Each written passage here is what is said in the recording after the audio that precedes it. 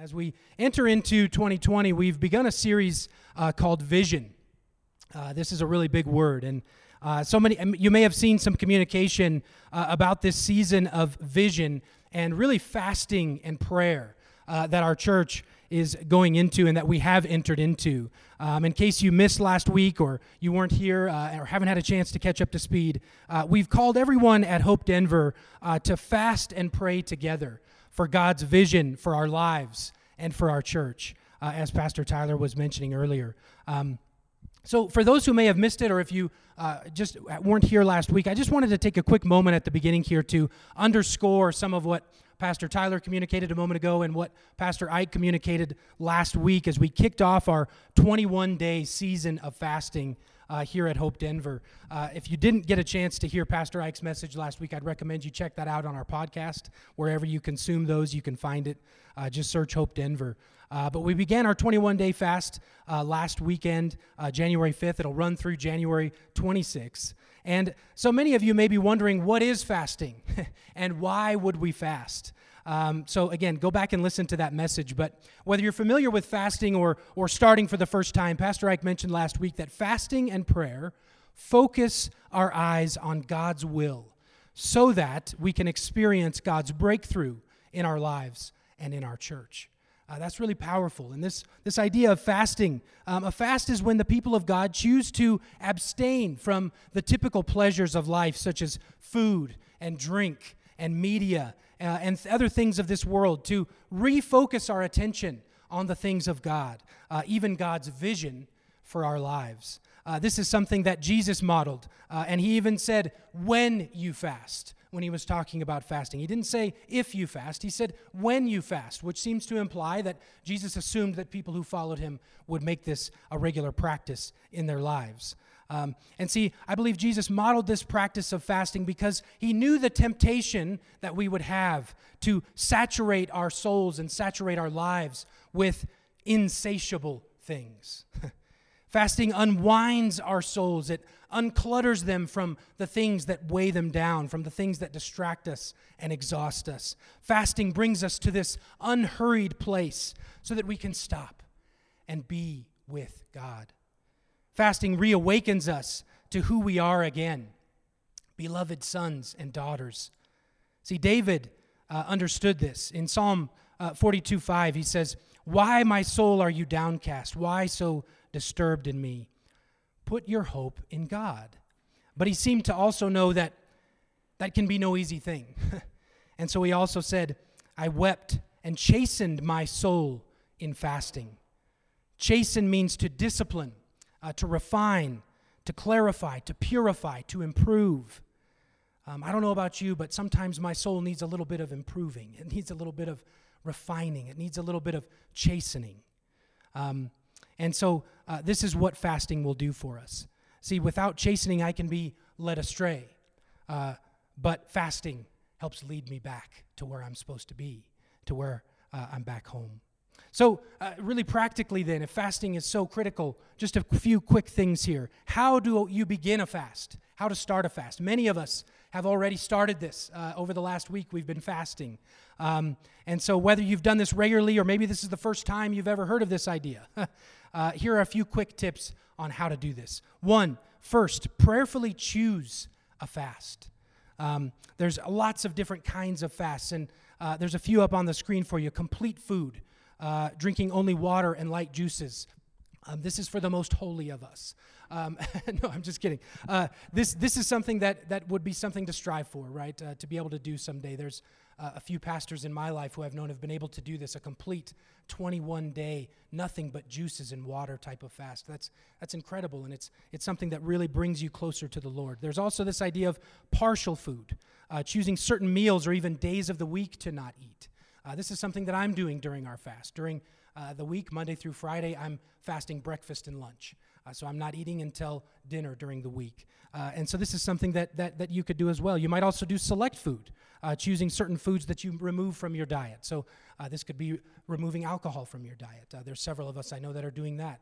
This could be removing things like meats or sweets from your diet. Those are some things that you could do as well. And there's also this idea of a media fast. This is a big one. I think this is an important one as well. Several of us communicated that this is something that we're doing, choosing to abstain from things like media, television, social media, music, movies, and things of that nature, and using that time to focus on the Lord. And that's really the second point, which is when you begin a fast, you should make a plan. You should make a plan.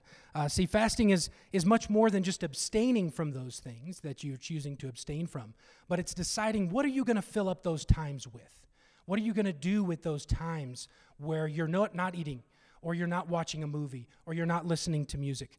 What are you going to do with those times? What are you going to do with those spaces? What will you do? Prayer, meditation, journaling, reading your Bible, worship. Those are all things, prayer. Those are all things that are great ways to draw near to God. That's really what this is about. It's not about the rules of leaving something behind or abstaining from something. I was talking with somebody earlier who said, I've been trying to fast social media, but I just feel like it's hard.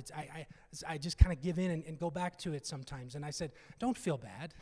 Don't feel bad about that. It's not about the leaving something. It's more about what are you doing with the thing that you're leaving? What are you doing in that time? And you can find that what it can do is just call your mind to think about, hey, Lord, I'm focused on you. Instead of this thing, I'm going to focus on you. That's really what this is about. The other thing, number 3, is you should do it together. Pastor Tyler talked about our prayer and fasting gatherings that we're having all over the city. We've given you several different times of the week, areas of town that you can go to participate in these prayer and fasting gatherings. If you do it together, you've just got these rich opportunities that come over the course of the fast, where you can come together and encourage one another. Listen to the Lord's leading rather than doing this alone. This is a way to support and encourage people. Share in your life together what God is speaking. And this may help us surface direction for your life. There's words that can be spoken and things that God can do in these contexts of community that you wouldn't otherwise have. So there's, again, those times are up on the screen. There's handouts with those times. Make some intentional idea about attending one of those gatherings. I promise it won't be something that you regret. And number 4 is, and this is the final thing, be present to the process. In other words, what you should be doing is fasting for something rather than just fasting something, right? You want to be fasting for something. And this is this idea of seeking God's vision for your life, seeking God's vision for our life as a church, for your family, for your friends, for your kids, for your job. There's so many different things that you might want to fast. And as you take time to fast, you can examine your heart. What are you feeling? What are you struggling with? What are you sensing from God? And I would suggest this, be patient with this. Don't expect to see immediate answers or results as soon as you give up something. It's a process. It takes some time. Most people who are really good at this idea of fasting, they report noticing changes and things that happen over time and over the course of their fast. So those are kind of the biggest things that I wanted to call out here as we begin this, again, for some of us beginning, for some of us continuing in this season of fasting. So as we fast and as we pray for something, we believe this is the perfect time to seek God for our church, for God's vision for Hope Denver. And so that is my assignment to talk to you about today. See, as we empty ourselves, we can ask God to fill us up with vision for our life and for our church. Which brings me to this pretty famous passage of Scripture. It's Proverbs 29:18. It says, where there is no vision, the people perish. Where there's no vision, the people perish. And we're going to talk a little bit about that tonight. Let me pray one more time. Heavenly Father, Lord God, I ask that you would speak through me now. Lord, let not these words come from me or my ideas, God, but I ask that it would be your ideas through me. Lord, let this message that you have about this vision for our church not fall on deaf ears tonight. Give us a moment to focus on what you have to say. It's in Jesus' name we pray. Amen. See, vision is a big idea, but vision is very crucial.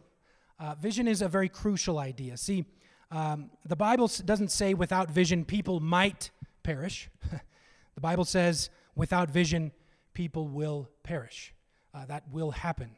And so this language might be somewhat harsh, but I believe it's biblical. See, without vision for your family, it will perish. Without vision for your kids, they'll perish. Without vision for your finances, they'll perish. Without vision for your church and your purpose in it, it will perish. The Bible says this very clearly. And see, I was reading a book on this concept of vision recently. It's this book called Visioneering by a pastor named Andy Stanley. And I was reading this, and this sentence really leapt off the page at me. It said, "Visions are born in the soul of a man or a woman who is consumed with the tension between what is and what could be." It says, vision demands change. A vision requires courage. See, I love this language here because I think it epitomizes the language that we normally use when we talk about risk, when we talk about things that are risky. It uses these words in a definition of vision, though. Words like tension, words like change, words like courage.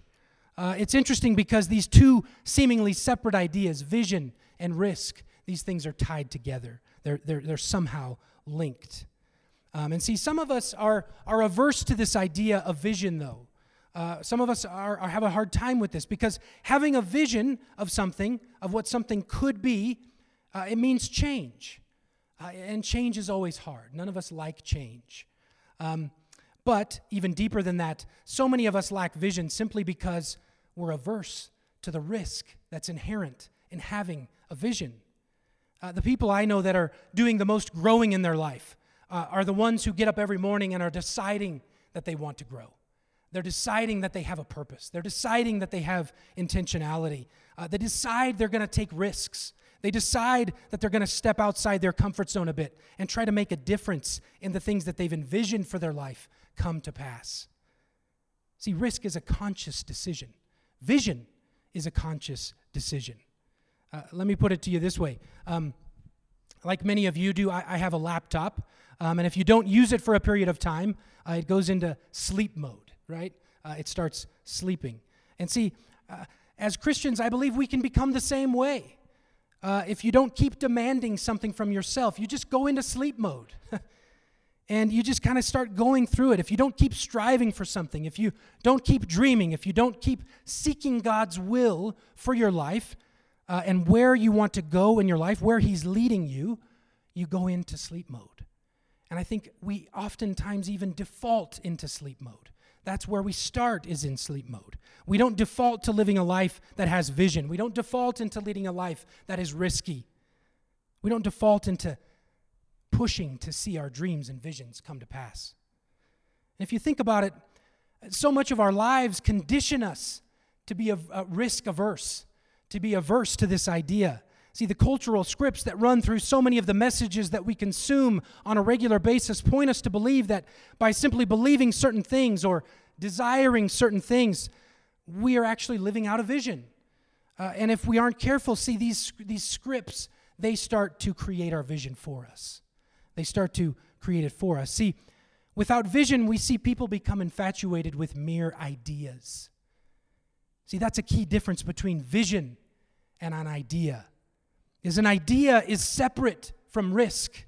An idea is separate from action.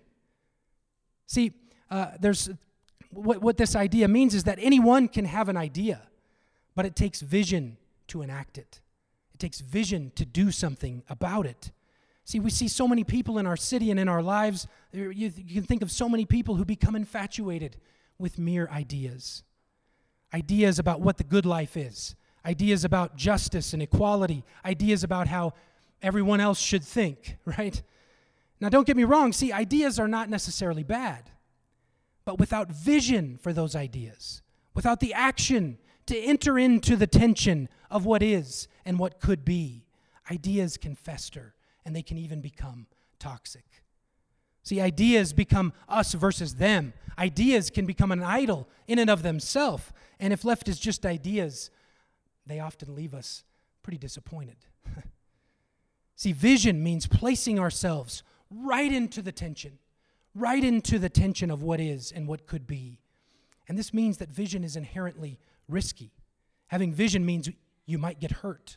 Having vision means even after much effort and striving, and even when we can say that we felt like that vision was God ordained or it was something that God spoke to me, even when we do something about it, even when we don't just sit there and let it be an idea.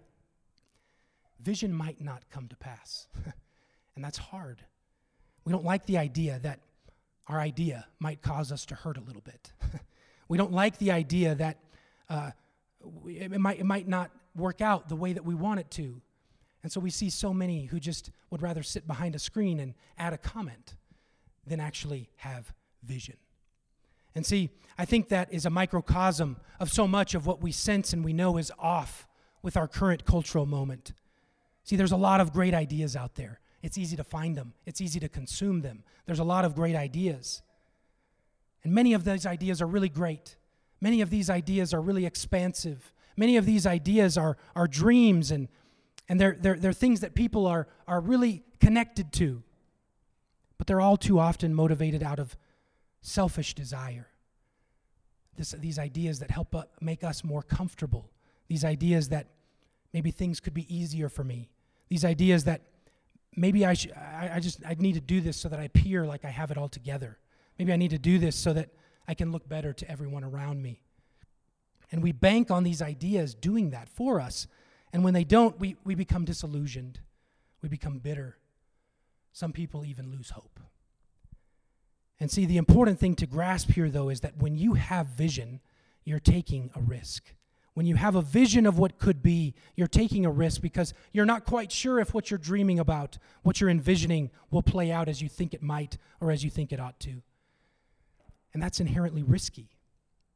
And see, that's the tricky thing about vision is when you enter into the tension of that, you can't really know for sure if you've even heard from God. You can't really know for sure, right? But this is where fasting comes in.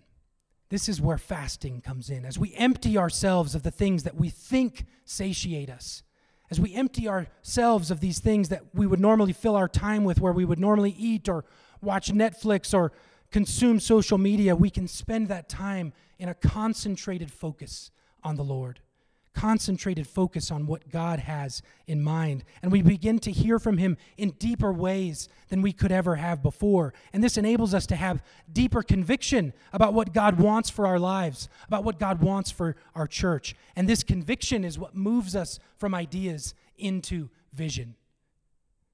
See, one of the best examples of this I can help in translating this idea a little bit more is to talk a little bit about this church that we're a part of, a church that you're sitting in here.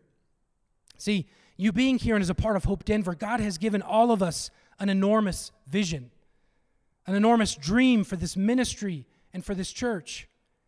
The vision for this church is a large one, and we believe that we have pursued God for the idea. And in the action of starting it, that we believe that the vision is God ordained. But see, that's the tricky part, is we don't know for sure. You can't know for sure. You have to step out in faith. You have to take an action in faith. And see, so many of you have chosen to lock arms together and partner together with all of us to help mitigate some of that risk, right? When we do it together, we shoulder the load, we bear the burden together, and some of that risk that comes with having a vision the size of the one that's in our hearts for this church, because vision is so expansive in a church like this that it can't be realized without a community of people coming together to pursue the heart of Jesus for our city together. We have to do it together. And see, a church, I would say, is more than an organization. It's much more than that. It's not a group of pastors. It's much more than that. It is really the people who make up the church. And even more than that, it's the people who go out from it into their own spheres of influence, who represent that church outside the family of God. That's what the church really is. See, then a vision for a church then is really a vision of the way the people who make it up and who are the church represent it in the marketplace of life, in your sphere of influence. A vision for a church then is really about what the people who make up the church stand for, what you believe in. See, a vision for a church is really about what you, the people who make up the church, do when you leave these walls and you scatter into your neighborhoods and your places of work and where you go to school, and what you do in those moments where you can take action on the vision. That's the vision for the church. That's what makes up the church. See, fasting then is a perfect way to seek after God, to help remind us that as a body of people who come together every week, what do we stand for? What are we all about? What are we trying to represent to those around us? See, fasting is a perfect way to fast for the renewal, for the restoration, even for the rekindling of what captivates you about the love of Jesus. Fasting is a perfect time to seek God and ask Him to fill you up with what He desires, with what He is doing. And as you do that, that creates vision for our church.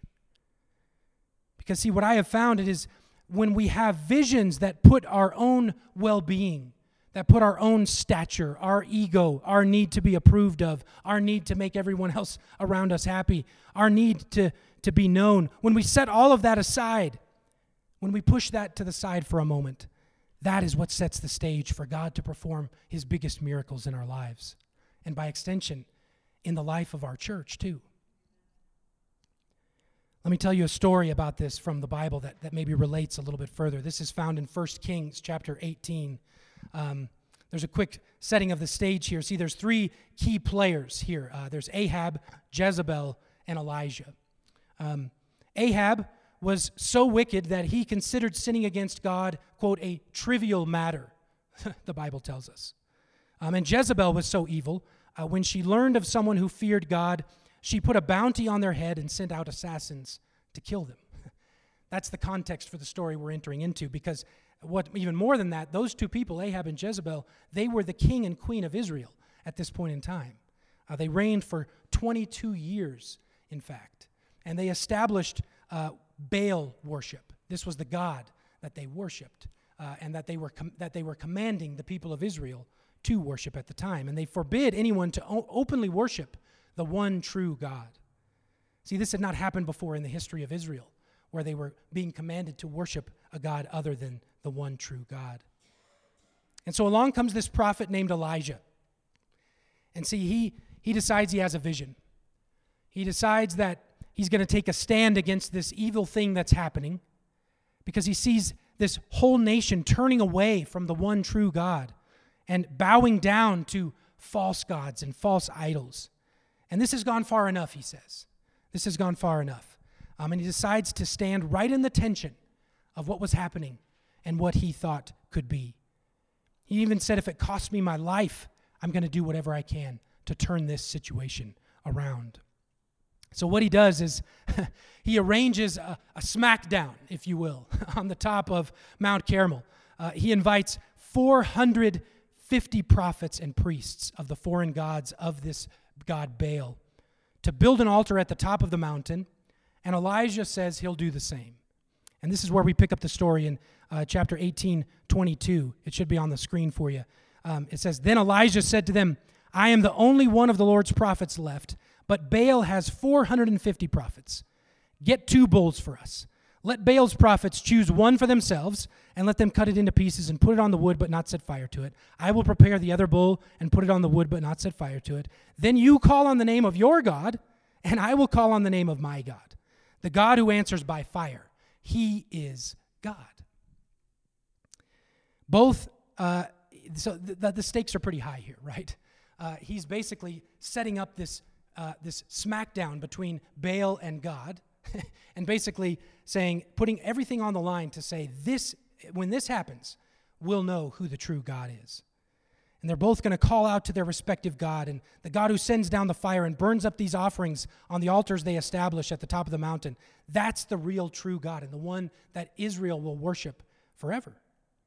So the risk is high. The stakes are really high. And look at 18:26. Look what happens.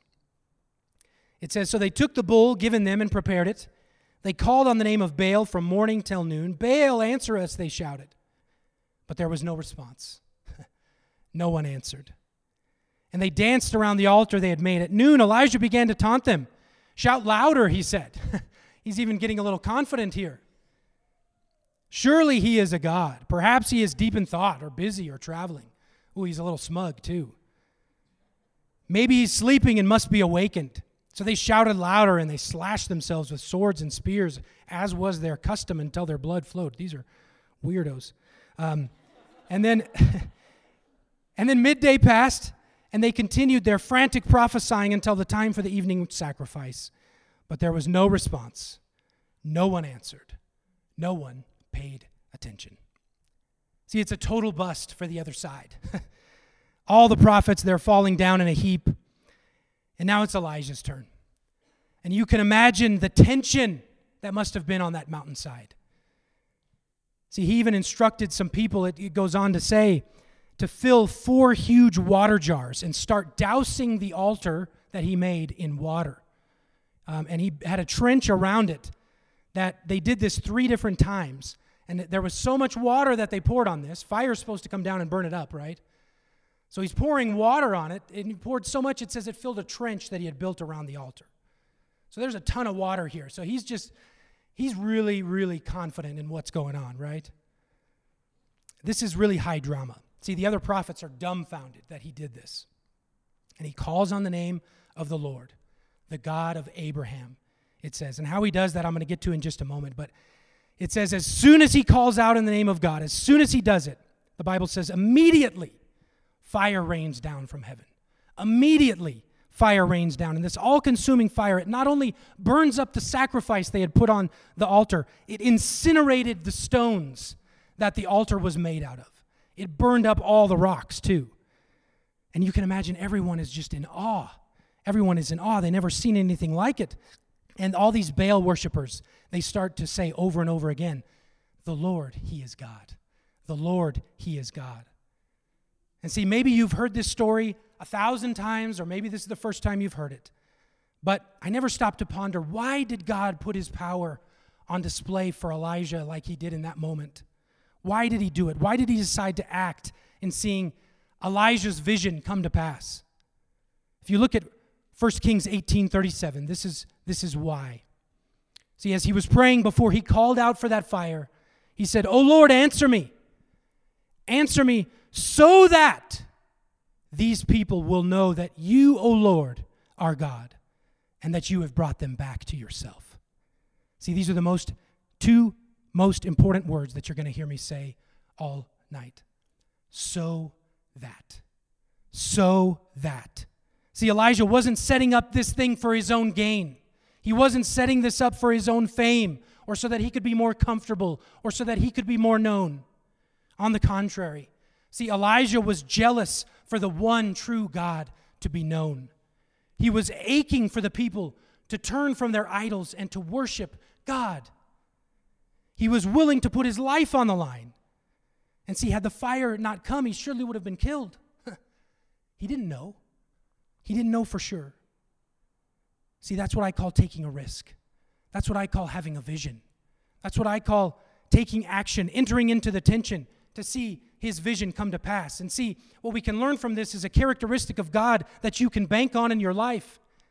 He will flow his power and his blessing to people who are jealous to see his name made great. He'll flow his power to those people who put his purposes in front of their own. He flows it to people who would take a risk by putting their own needs aside and say, "Lord, will you please do it so that your name is made famous?" And this is something that we'll always stand for at Hope Denver. As long as I'm a pastor here, as long as we're pastors here, we will always be a church that exists so that the hopeless in the city of Denver can find hope again.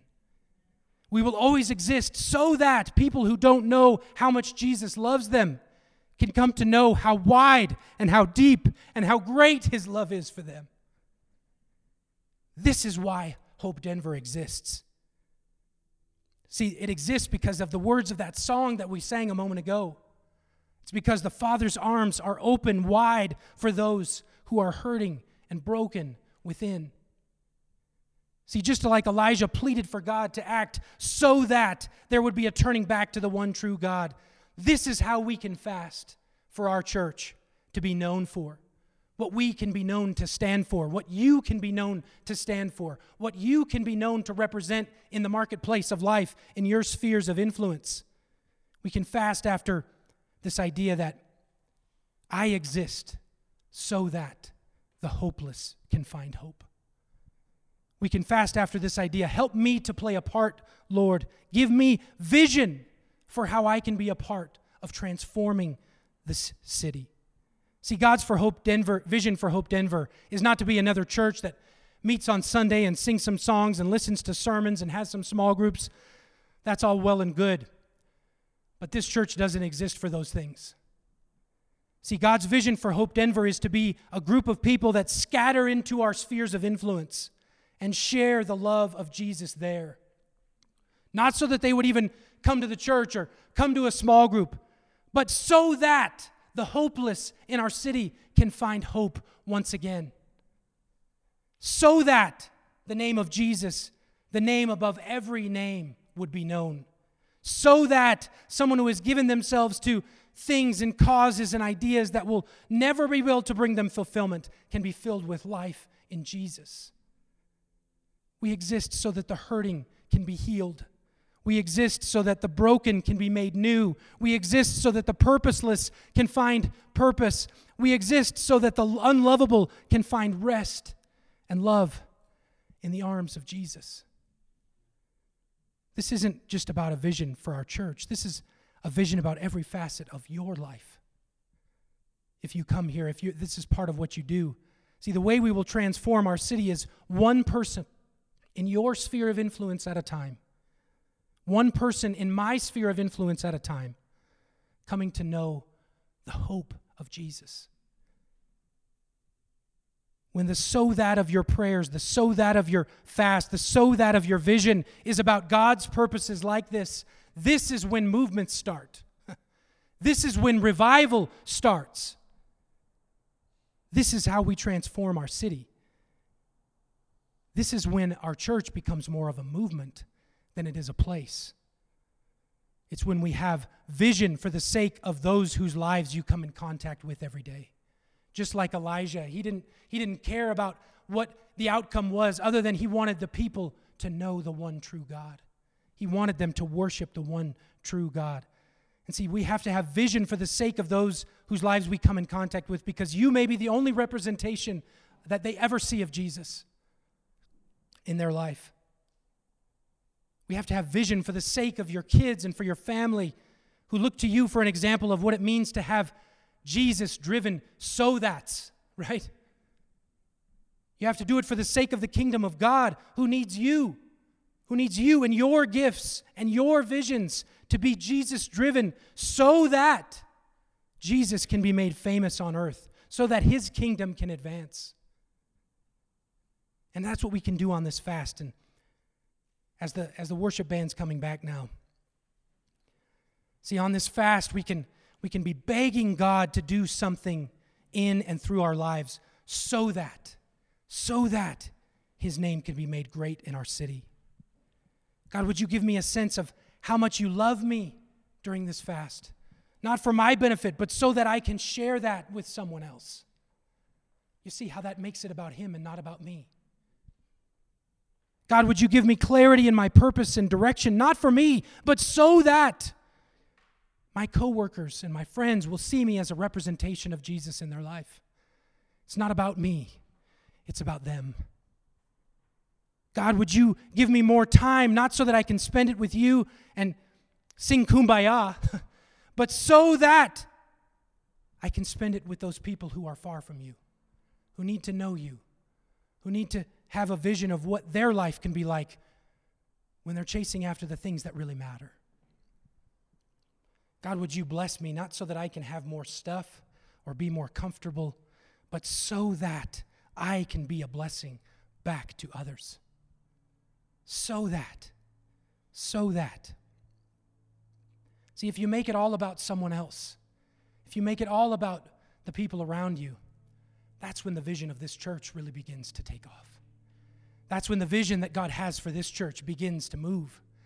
That's when revival starts. That's when we become more of a movement than a place, is when you make it the vision of this church yours and yours about them.